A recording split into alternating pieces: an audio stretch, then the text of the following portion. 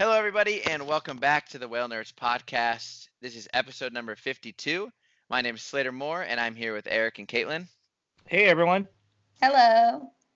And we have a special guest.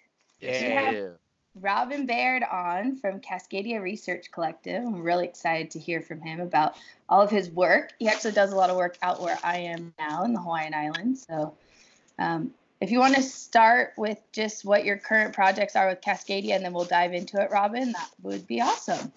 Sure. Well, thanks very much for inviting me on, and happy to be here.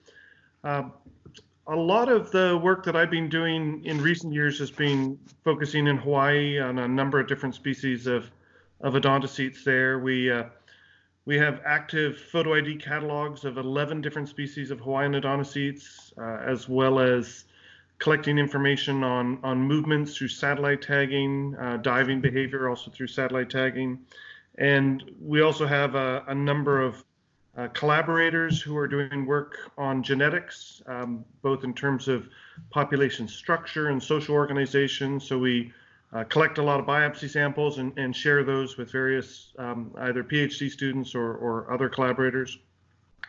And in the last couple of years, we've also been using drones to look at behavior and collect breath samples from a few different species. So lots of different things.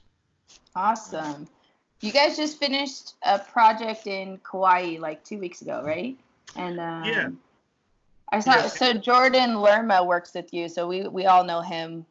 We got together earlier this summer, so we were kind of talking about some of the work he does with you. Yeah, the Kauai project ended up being 13 days long. The Kauai work is primarily driven by Navy sonar effects. There's most of the Navy activity in Hawaii occurs off Kauai and Niihau, and we went out there prior to a submarine command course where mid-frequency active sonar is used. Spent a bunch of time on the water trying to put satellite tags out on individuals, primarily to look at how they would then react to sonar exposure during the submarine command course, but also doing a lot of photo ID and biopsy sampling associated with that project. And is that mainly on all odontocetes, or is that just false killer whales? That's on all odontocetes. The tags, what species we get tags on really depends on what we encounter out there. Their conditions off Kauai can be pretty restrictive, so we were able to get one tag out on a short fin pilot whale and 2 tags out on bottlenose dolphins. We did see false killer whales one day during the project, but they just weren't quite approachable enough. So, but we're trying to look at all the different species that are exposed to Navy sonar and how they react, and each species uses the area quite differently, and you would expect them to react quite differently to sonar as well. That's cool. I actually saw some submarines like right while you guys were out in Kauai. They were like over on the Maui side, just like, I don't know if they were staging or what. They were anchored outside of Lahaina Harbor. So it's interesting timing. They must have been getting ready for the exercises. Yeah. Now, Robin, what are the actual reactions from most of the species? What do you see happening once, sonar is produced?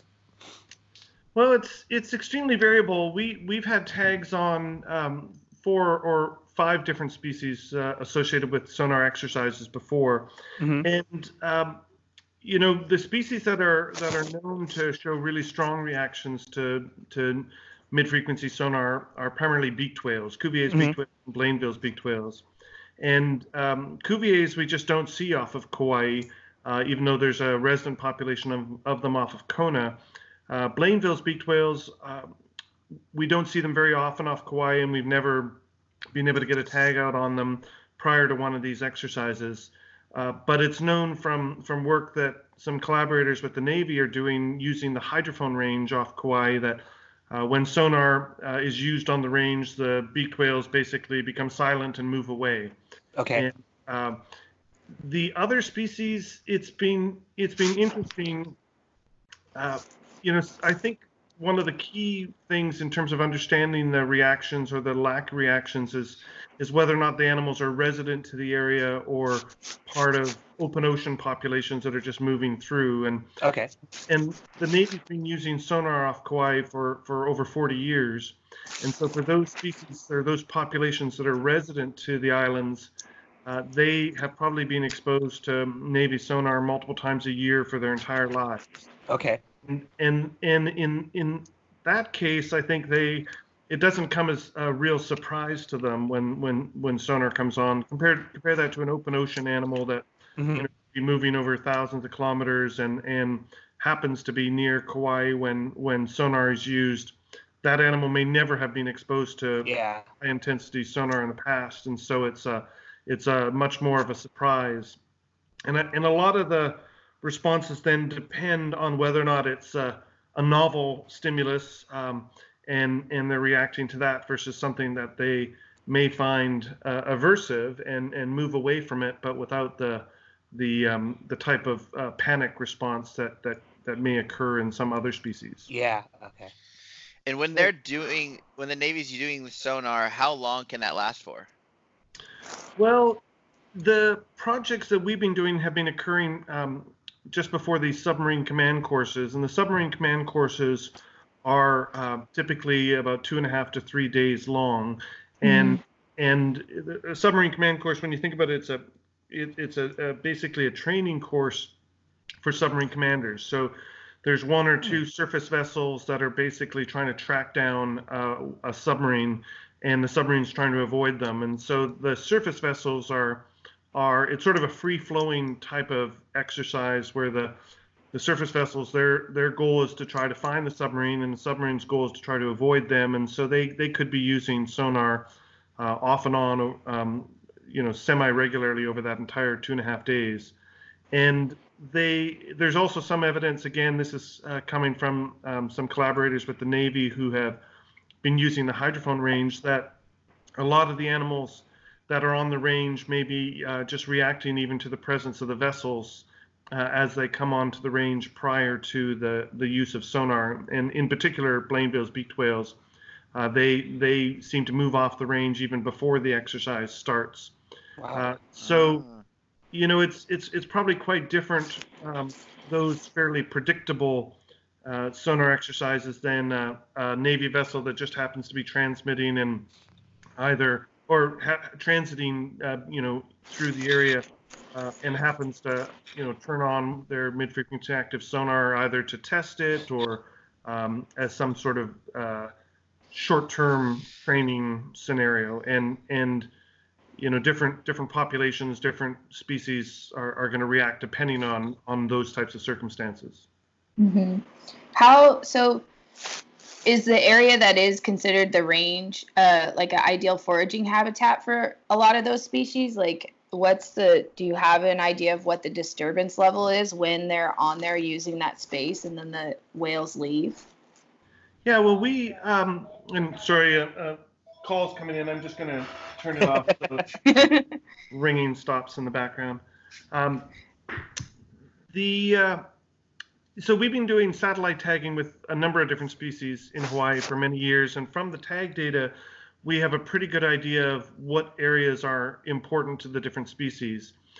So off of Kauai and Niihau in particular, the species that we have a lot of information from are short-fin pilot whales, bottlenose dolphins, and rough-toothed dolphins. And for those three species, and this is based on data that goes back over 5, 6, or 7 years, for those three species, their actual core areas of use happen to coincide pretty consistently with the Navy range. And the Navy can and does use sonar over a very, very large area, but the reason why a lot of these activities off Kauai are concentrated in a relatively small area is because of a hydrophone range they have there, almost 200 bottom-mounted hydrophones.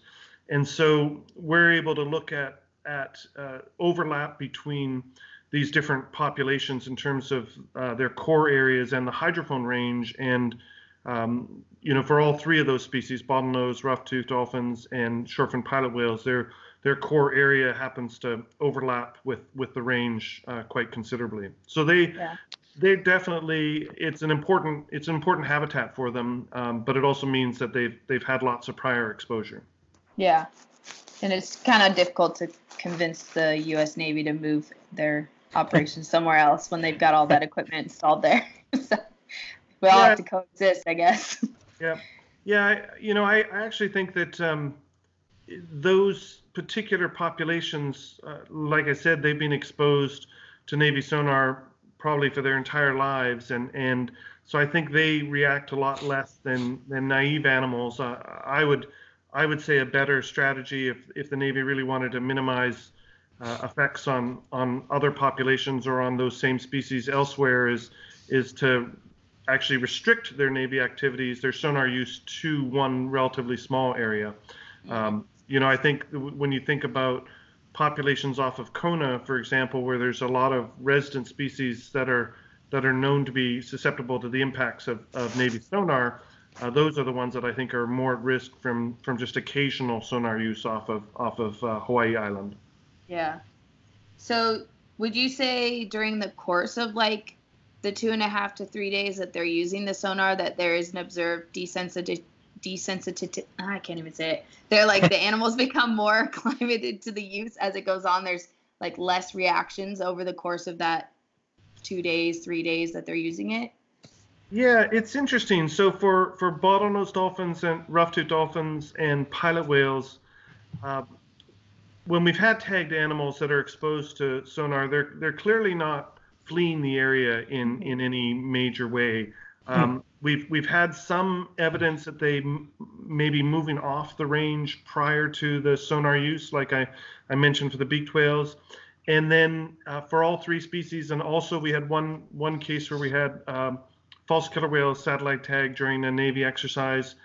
So for all four of those species, we've had animals move closer to the sonar source when the sonar is being used. So I think your question is spot on, that even over a 2.5 day period, they're getting used to the Navy source, and potentially moving it back into areas that are important to them. They're still staying. We're able to work with the Navy scientists, and they're able to. We have the satellite tag data. They know from the hydrophone range when and where sonar is being used. And so we're able to take the sonar data and the satellite tag data and look at exactly what estimated receive levels the animals are hearing when sonar is being used, and they're moving into areas that are well above their hearing range, but they're not moving really close to the vessels. So they're still staying at areas that are below the sound pressure levels that would cause hearing damage, for example. Okay. Yeah, because I imagine the whole thing's really loud. The boats, the sonar's really loud and obnoxious. So. And has there been any cases of strandings after these documentations of the sonar being used?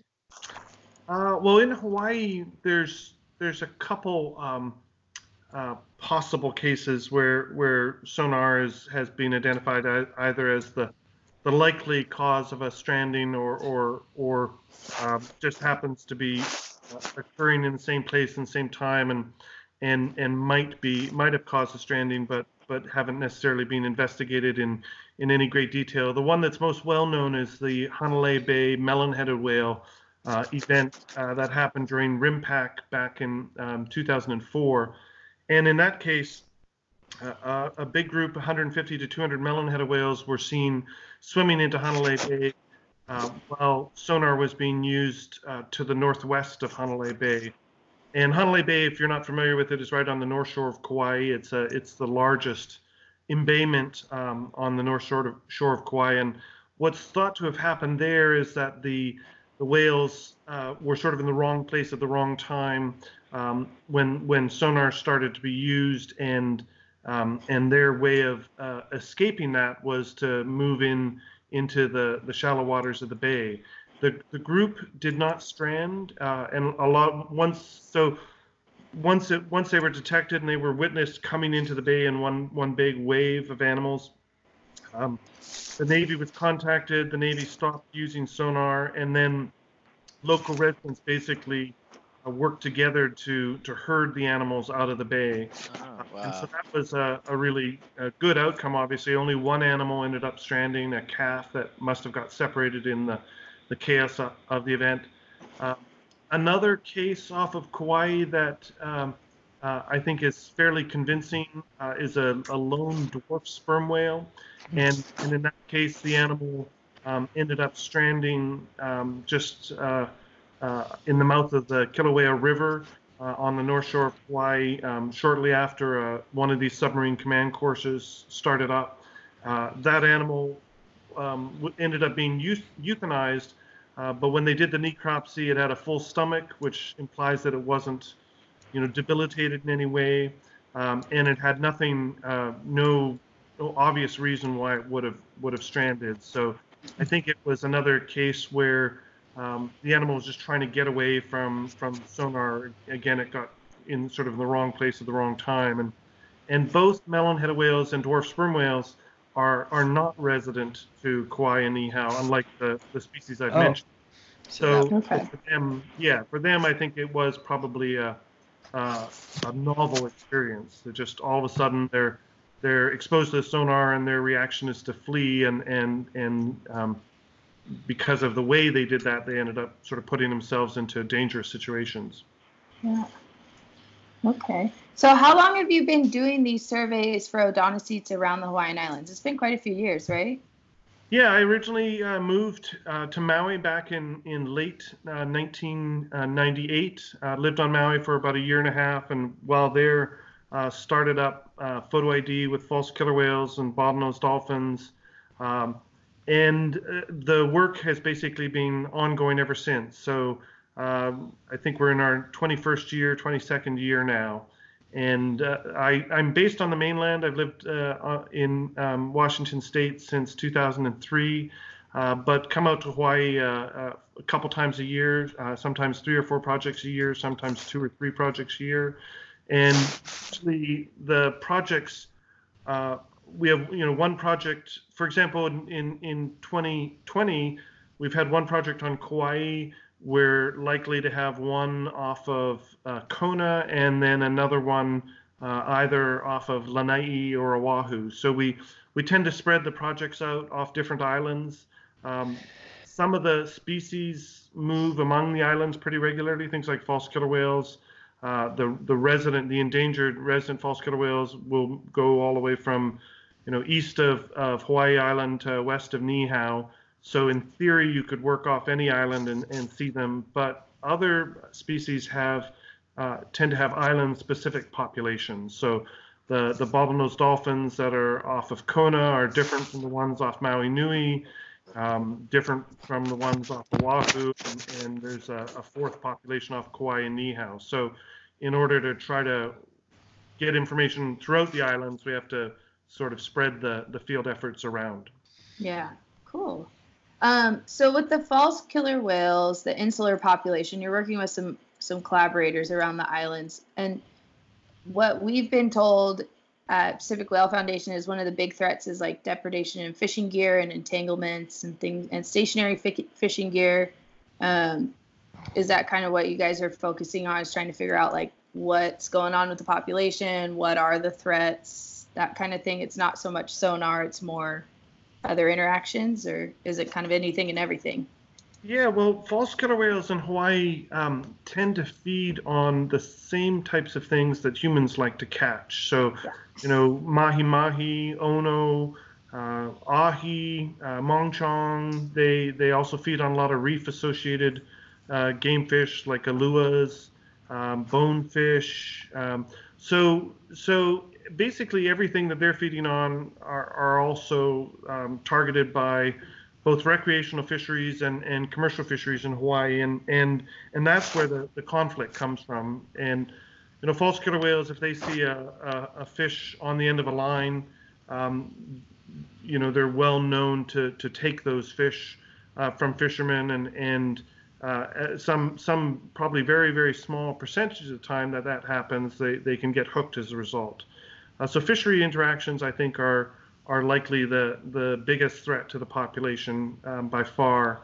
And back in the 80s, the false killer whale population in Hawaii was much, much larger, and at that time happened to correspond with when the longline fishery was rapidly expanding in Hawaii.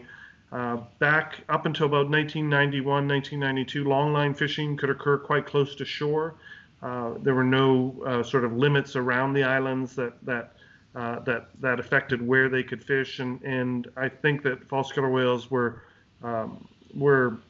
regularly taking fish from long lines. It's something that was documented as early in Hawaii as 1963, and probably a lot of the population reduction happened back in the 80s and 90s. Nowadays, they certainly take fish from fishermen, and we're trying to get an idea of what proportion of the individuals in the population are involved in those types of events. So one of the things we're doing is looking at the mouth lines of individuals. So if when they're surfacing, if the head comes out of the water, we try to get head photos from folks who are in the water with them that contribute photos to our catalogs. We're able to look at mouth line injuries from those as well, and the mouth line injuries sometimes are extremely obvious that the animal has been hooked in the mouth, and basically that line has pulled out. Yeah. So from that, almost a quarter of the individuals in the endangered population have evidence of being previously hooked. Mm. So it's a pretty high proportion of individuals in the population. But we're also trying to just understand how not only what the threats that the population is facing, but how they're doing in terms of what the reproductive rates are, what the mortality rates are, is the population increasing or decreasing, and that relies on photographs. And one thing I think is really important in Hawaii are the contributions of folks who work on the water or play on the water. We have a lot of citizen science contributions off all the islands. People who are have the opportunity to get photos when they're either running tours, or we get some photos from commercial fishermen or professional photographers or just amateur photographers. A lot of folks send in photos, and that really makes a big difference. We have a grant right now that we're working on where we're buying 14 camera systems, and we're trying to get them to fishermen in Hawaii that are cool. interested in contributing. So that's something we're slowly working on as well. That's awesome.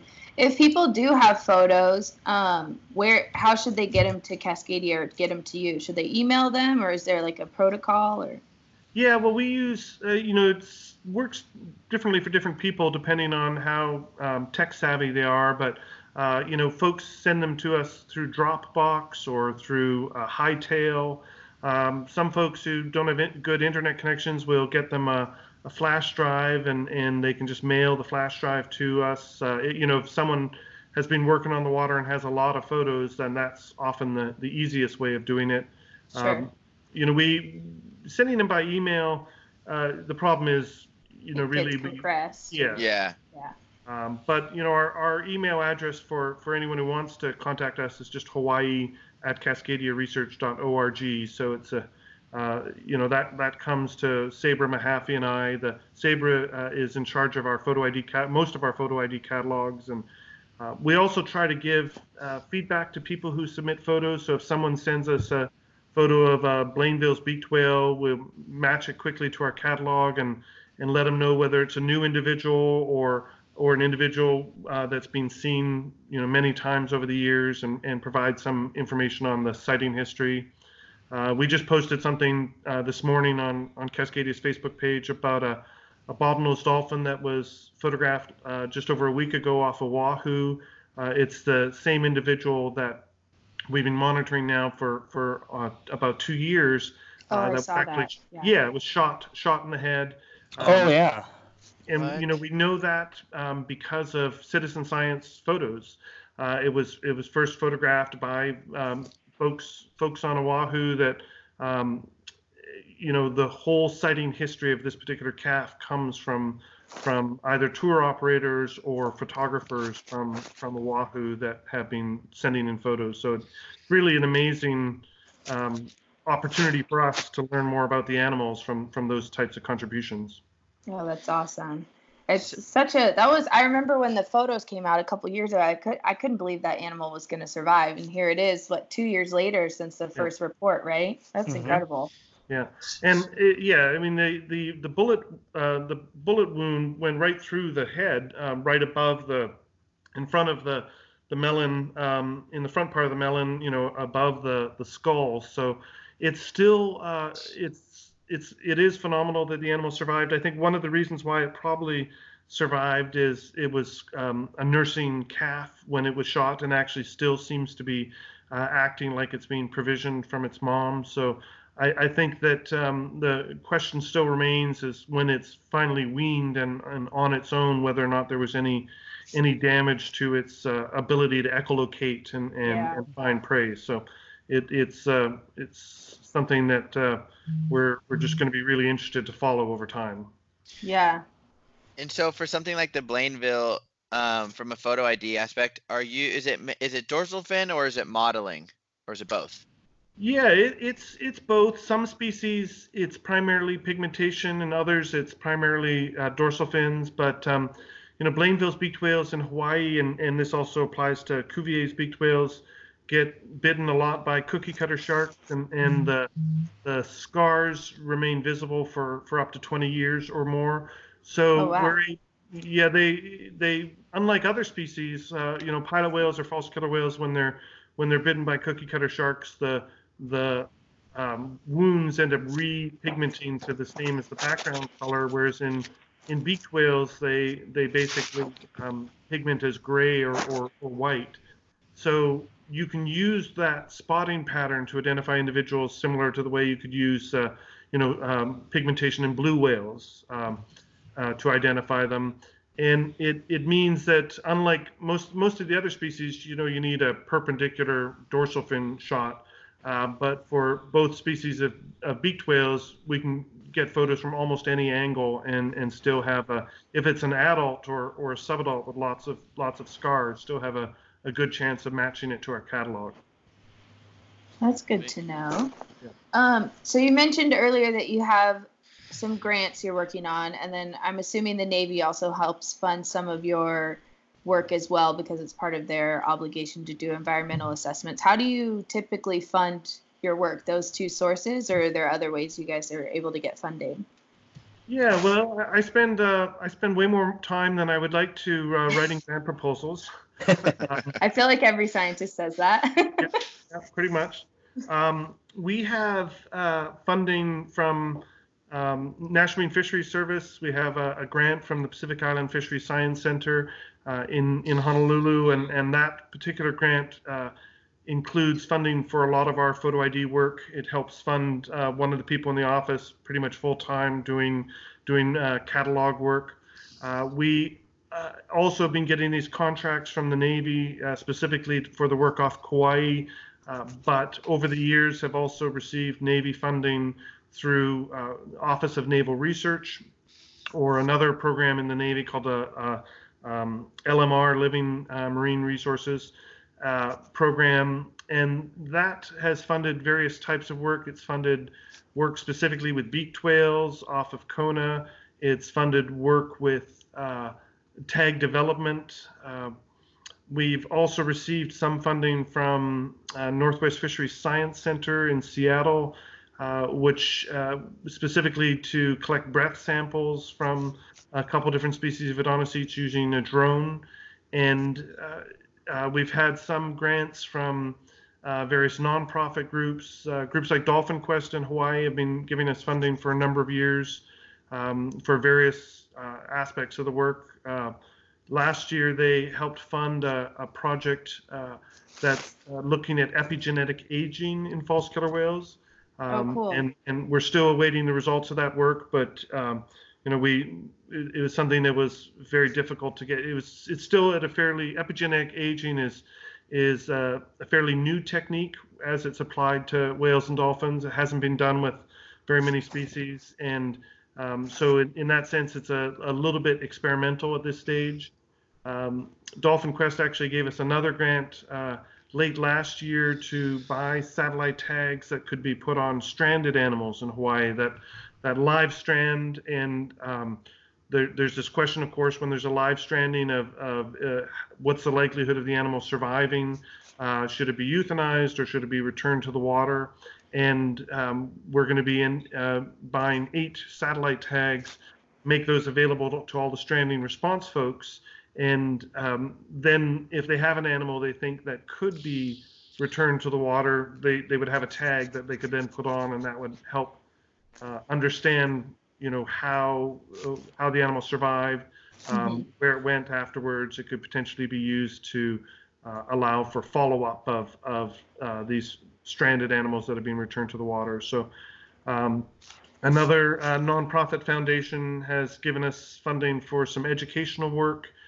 In the past, we bought copies. I published a book a couple years ago through University of Hawaii Press on whales and dolphins in Hawaiian waters, and one of the things the grant included was distributing copies of that book to all the high schools in Hawaii, as well as to a number of Native Hawaiian environmental organizations. So just making it available as a resource for students and for others in Hawaii. So a lot of grant writing.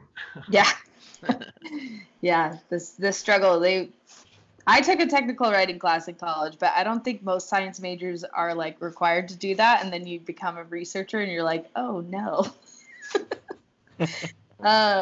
So you have authored and co-authored a couple different books. Is the Whales and Dolphins of Hawaii the most recent one, or do you have some other ones that have you done lately? I know there's been a few. Yeah, well, the most recent is a chapter in a book specifically on beaked whales, and it focuses, or it basically summarizes everything we've learned about Cuvier's and Blainville's beaked whales in Hawaiian waters over the years, and that came out last year. The Whales and Dolphins of Hawaii book is certainly the broadest resource available for any species in Hawaiian waters. But no, I actually have just been talking with University of Hawaii Press about putting together a proposal for a field guide to marine mammals in Hawaii that would be something that's smaller. People could easily take it out on boats with them, but that'll be a few years away, I think. Awesome. So if you looked back at all the work you've done, what would you say is probably the most meaningful or most informative project that you've been able to finish and publish and maybe inform management with? Yeah, well, the false killer whale work certainly is up there, I think, as the most influential on management. We started working with false killer whales. Well, actually, back in the late 80s and early 90s, I was one of the stranding coordinators for a stranded whale and dolphin program in British Columbia, and we had the opportunity to do necropsies on a couple false killer whales that stranded, one in 87 and one in 89. And so ever since then, I've actually been interested in that species. And one of the reasons why I originally moved to Hawaii is because of the opportunity to work with false killer whales. Our work originally started out just looking at photo identification. I think the first report that we published on false killer whales about 2004 or so had an abundance estimate based on mark recapture that suggested the population was quite small. We had been collecting biopsy samples as well in the early 2000s and collaborated with researchers at Southwest Fisheries Science Center, and that early genetic work showed that the false killer whales around the main Hawaiian Islands appeared to be different from false killer whales elsewhere in the world. And we published something in 2005 that showed high levels of injuries on the dorsal fins that suggest they were involved in fisheries interactions. So, combination of the population being small, genetically isolated, high levels of fisheries interactions. When information began coming out around 2008, 2009, that the population appeared to have declined quite a bit, that's actually what led to the original petition by NRDC to list false killer whales as endangered or under the Endangered Species Act. And so that triggered the National Marine Fisheries Service to begin their assessment of the population, and that report by NOAA came out in 2010, and that report basically said the population is distinct, it's at risk of extinction, and that eventually led to the listing in 2012. So it was a clear case where you do the science has strong management implications, and in that case, NOAA Fisheries acted and ended up listing the populations. A couple of years ago, they released critical habitat for false killer whales in Hawaii, and that critical habitat, those areas are based almost entirely on our satellite tagging work. So it's another good example of where the science was used to designate critical habitats and potentially provide additional protection for the animals. That said, part of your original question is, completing something, and clearly the process isn't complete. There's lots that need to be done to provide additional protection for false killer whales in Hawaii, and that's a much more difficult thing to address, because it's, how do you deal with fisheries interactions? There's no good solution to that. The other thing that's been going on with false killer whales in Hawaii is with the pelagic population and the bycatch in the longline fishery, and I mentioned restrictions on where longline fishing can occur went into effect back in 1991, 1992. So now longline fishing is excluded around the main Hawaiian Islands, but the pelagic population overlaps quite extensively with the longline fleet, and bycatch in that fishery is not sustainable. Mm-hmm. So there's been an effort now for more than 10 years through the false killer whale take reduction team to try to find solutions to the bycatch problem in the longline fishery, and the efforts they're just not working. We Mm-hmm. came up with a plan to use weaker types of hooks, circle hooks, and stronger branch lines, with the idea is that if a false killer whale got hooked on a line, the hook would be the weakest link, so it could potentially straighten that hook and get off. And all the evidence that's coming in suggests that the current configuration just isn't working. So there's definitely still a lot more that needs to be done. Yeah. Well, that's pretty awesome, though, that it led to them being listed. That's a big deal. Yeah, and it's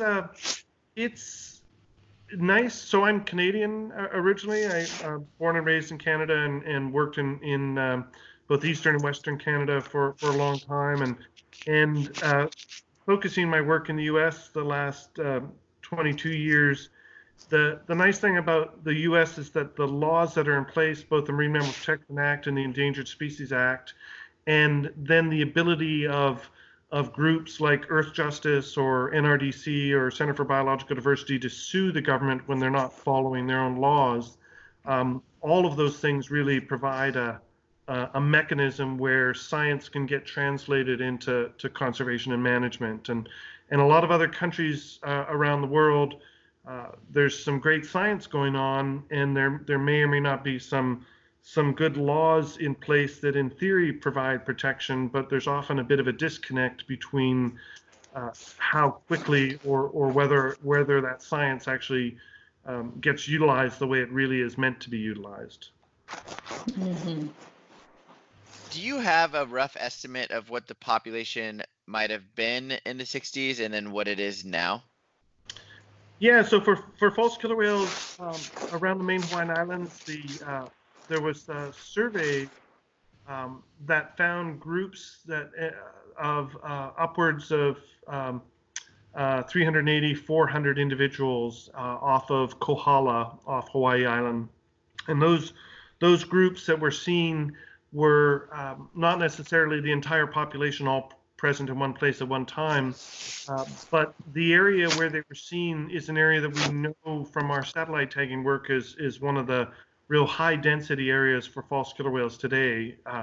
The most recent abundance estimate from 2015 is about 170 individuals. So the population probably went down from 400 to 500 or more to less than 200, and we don't really have a good handle on the trend in the population in the last 20 years, in part because we just don't see them often enough, and folks who live on, or who work on the water aren't seeing them often enough to really have very precise abundance estimates. So the abundance estimates jump up and down from year to year, and that variability doesn't necessarily mean the population is going up and down quickly. It just means that the estimates are not precise enough to really look at the more recent trend. Okay. Yeah, the last time I was in Maui a couple weeks ago, we had a few individuals, like probably about 12 of them, pass through the area while we were looking at a mom and calf humpback pair, and but they were spread out over a course of like a mile. So we didn't get like a exact number of how many were there, but it's probably around like 15, it seemed like. But during that encounter, these false killer whales came right to the area with this mom and calf, and the mom and calf took off, and you could see their fluke prints across the surface, the mom and calves, and then we didn't see them again. Have you heard about false killer whales harassing humpback whales at all?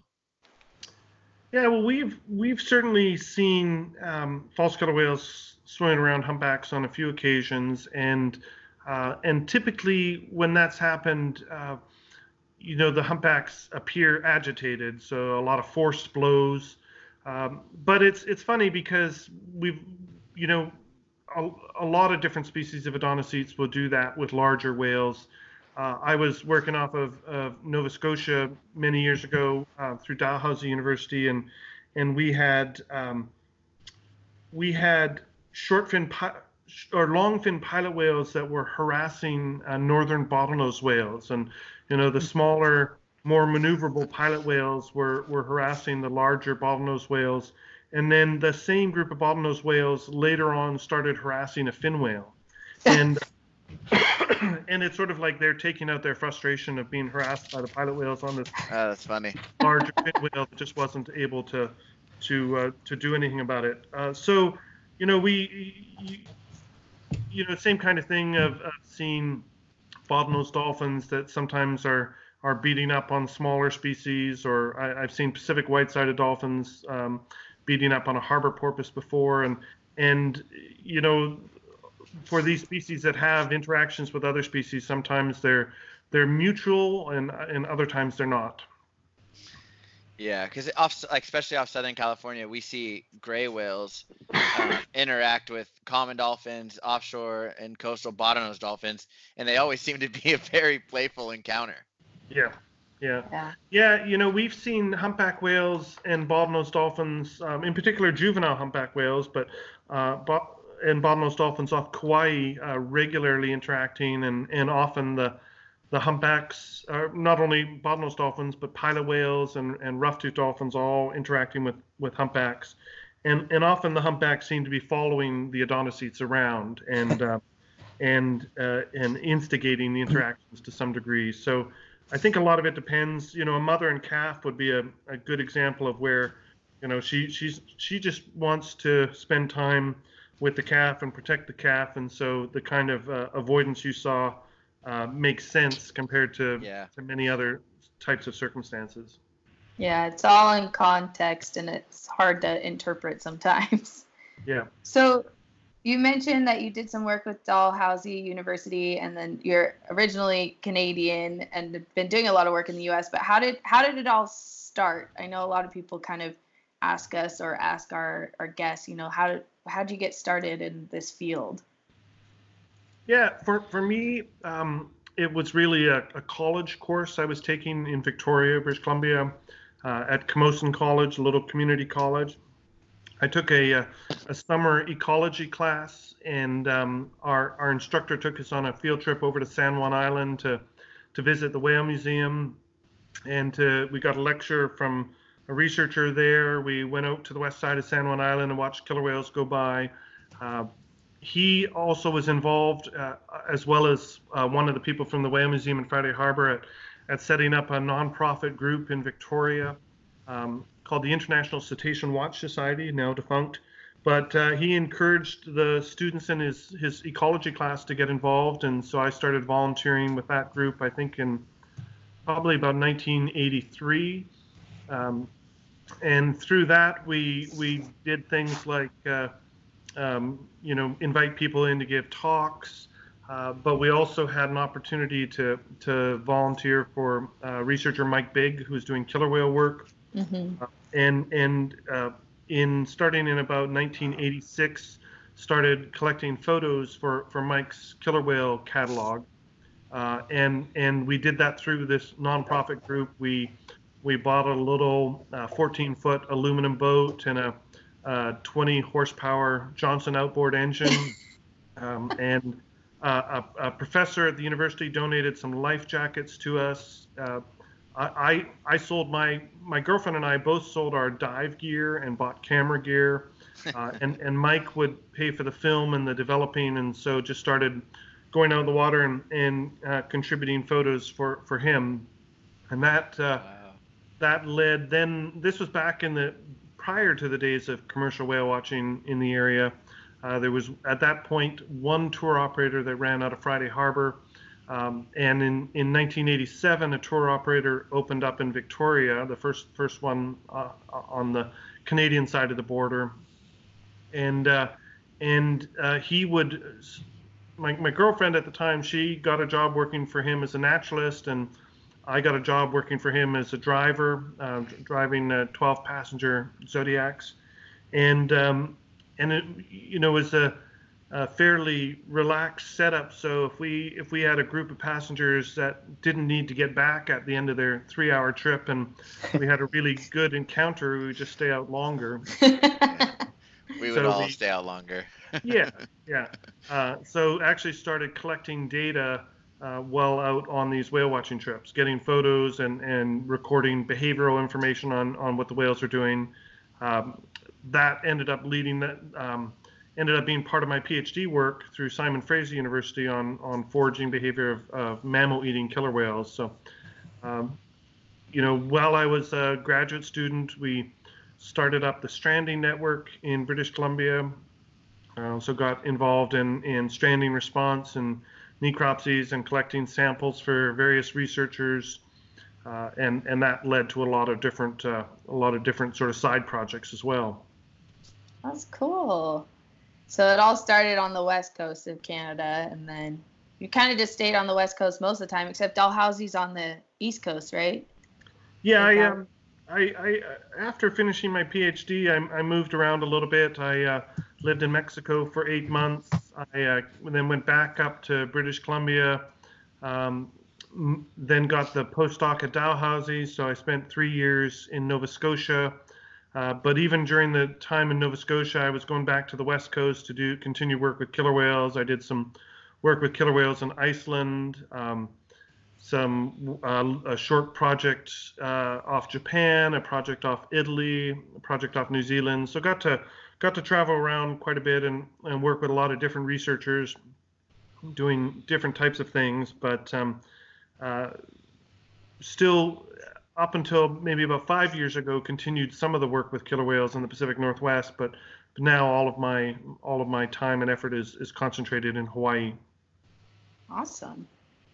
So you've been on the water for a long time in many cool places. If you had to pick like a few encounters that were like the most exciting or the most unique, like what do you have any that you immediately comes to mind?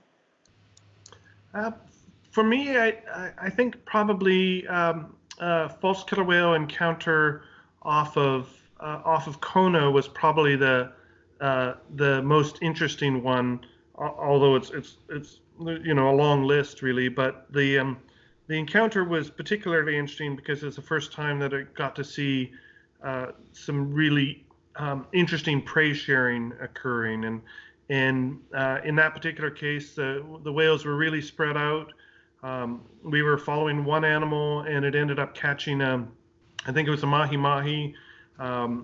It was just carrying the mahi-mahi around, and shortly after it caught the mahi-mahi, other animals started to converge, and that the individual that caught the mahi-mahi passed the intact fish to a second individual.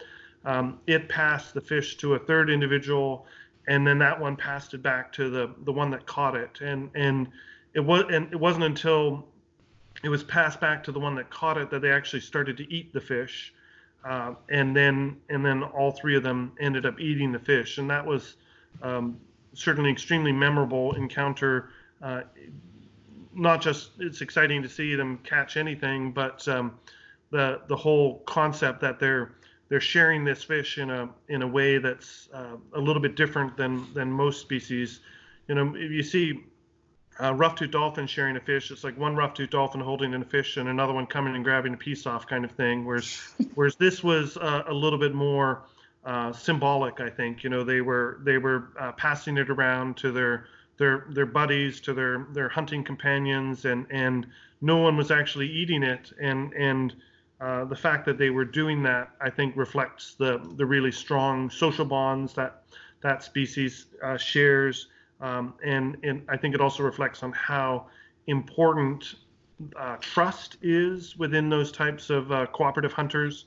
They have to basically trust that if their hunting buddy catches something, that they're actually going to share it and not just sneak away and eat it all themselves. So, and since then I've seen that kind of behavior a few different times, but that was definitely one of the highlights.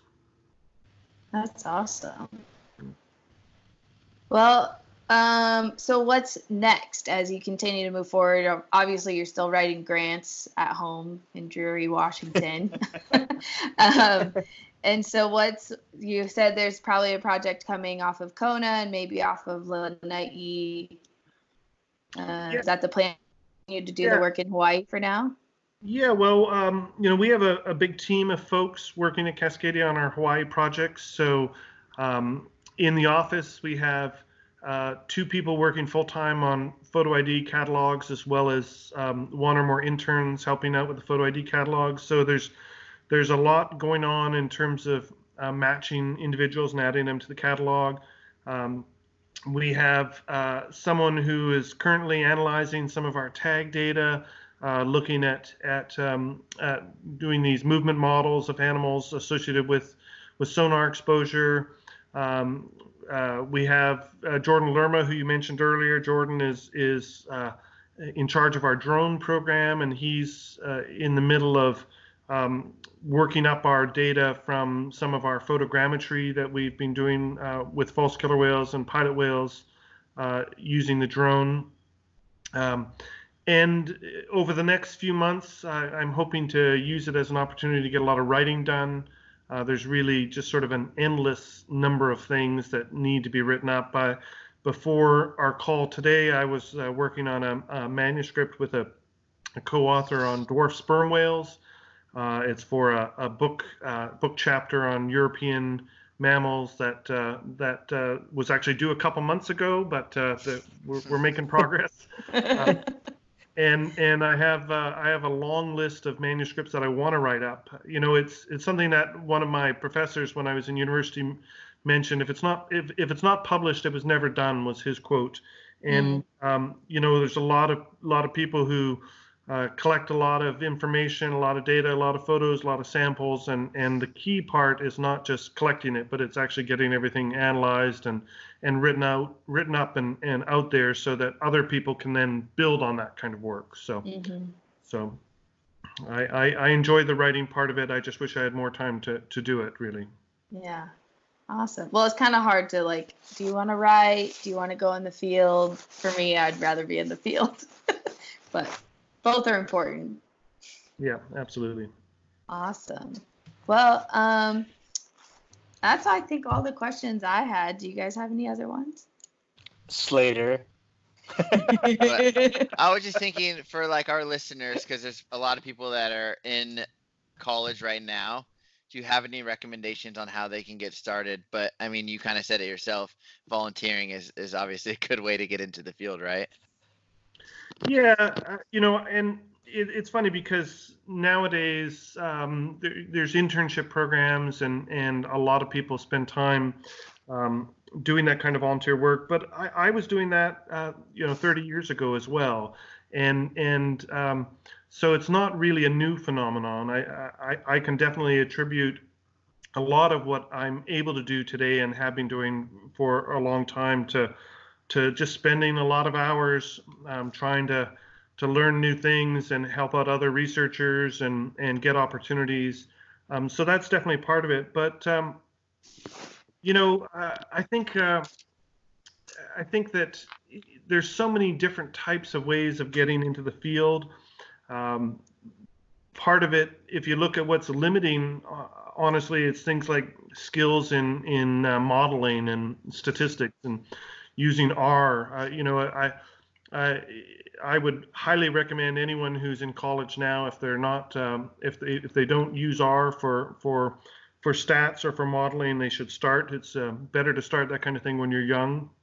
And on the other hand, I would also, and I've said this for many years, I think if you're not a birder, you should become a birder. Birders tend to be really good observers. They are always paying attention to small details. And I was a birder before I got into marine mammals, and I think that's been something that's really valuable in terms of honing my observational skills over the years. You're trying to spot and figure out what small, fast-moving things are, and that can be really important when you're witnessing something that's happening really quickly on the water, or something that's really distant, and being able to pick up on those really subtle cues that you may only have a brief opportunity to do. So Yeah. those are my two suggestions: learn to program in R and become a bird. Speaking of birds, didn't your projects have a bunch of incidental observations of storm petrels, and you were able to help distinguish one species into two species a few years ago? Yeah, well, we certainly record birds while we're out on the water, and we always have. And we contributed all of our bird photos to a researcher in California, Peter Pyle. I think you're particularly referring to a paper that Peter published a few years ago. There's 3 or 4 different species of storm petrels in Hawaiian waters, but 2 of them look very similar: band rump storm petrels and Leach's storm petrels. And once digital cameras became available, and in our case, usually I'm driving the boat, and so if we see a storm petrel, we will follow it and have multiple people trying to get photos of it. And this applies to other species of birds as well, any rare or unusual species. And what Peter was able to do is take these series, sometimes of 100 or more photos of one bird, and instead of doing what most people have done, which is you take one photo, or you take 100 photos and you send one of the photos, the best one, to someone to identify, and they say it's so-and-so. What Peter would do is he would look at each photo independently and say, based on what I can see in this photo, I would call this a band rump storm petrel, or I'd call this a Leach's storm petrel.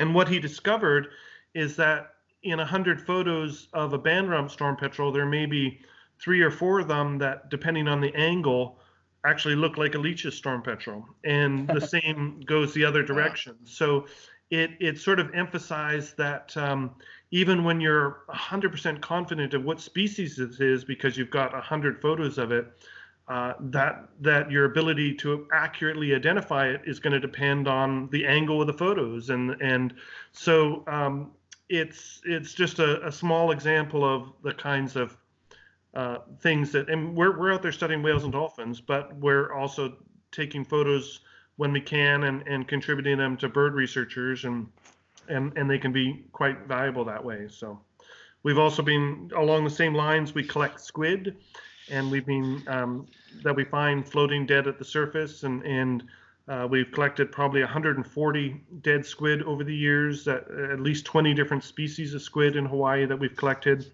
and that includes one species that's not yet been described. It's a Onychia, used to be called Moroteuthis, but it's a genus of squid that prior to our first collections of them, probably 12, 15 years ago now, was thought to be just a temperate water squid. And we started collecting these. We collected 3 on our last project in November. We started collecting these, and it's a new species in that genus that is just sort of awaiting formal description.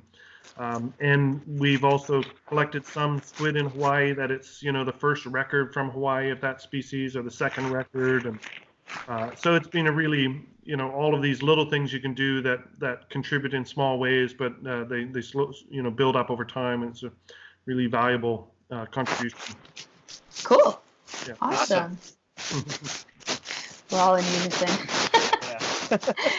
Well, thank you for taking the time to talk to us. It was pretty exciting to get a researcher on that has done such interesting work, and even in my own area that I've been working in. So I learned a few things today, so that's pretty fun. My pleasure. Yeah. Any last thoughts or questions? Are we all good? Slater, did you get any photos of those false killer whales? If so, we'd like to get them. I honestly got one photo. No, I didn't. Nothing like, nope, not ideal really. Maybe The 2 times I'll I've look seen through them, it I've again. not had a camera. It was literally at sundown, like so.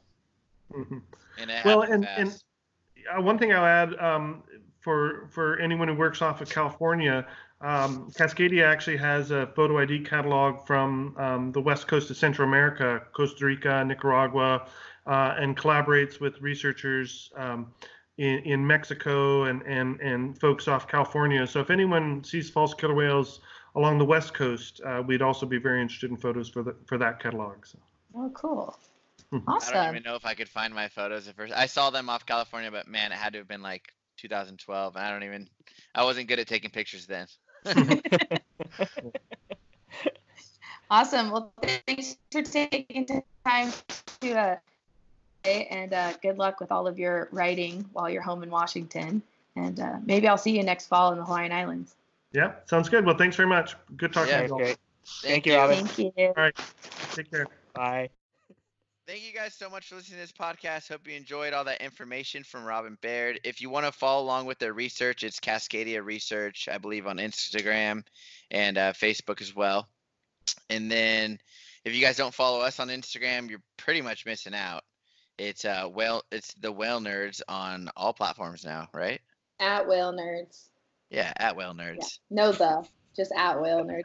And our Facebook page, we're getting caught up on all of our episodes, but also posting links to like how to sign up for Marmam and internships and volunteer opportunities. And so that'll be pretty exciting. Once we're all caught up with episodes, we'll also share all the links of things that we reference throughout episodes too, so you can access them there, because it's a little easier to share online through Facebook for that content. Hey, let me tell you something. What? Justin Timberlake told them to drop the on the Facebook. Okay? So we dropped the on the Whale Nerds. It's just at Whale Nerds. Yeah. All right. Thank you guys and have a great day. Thank you. Bye, everyone.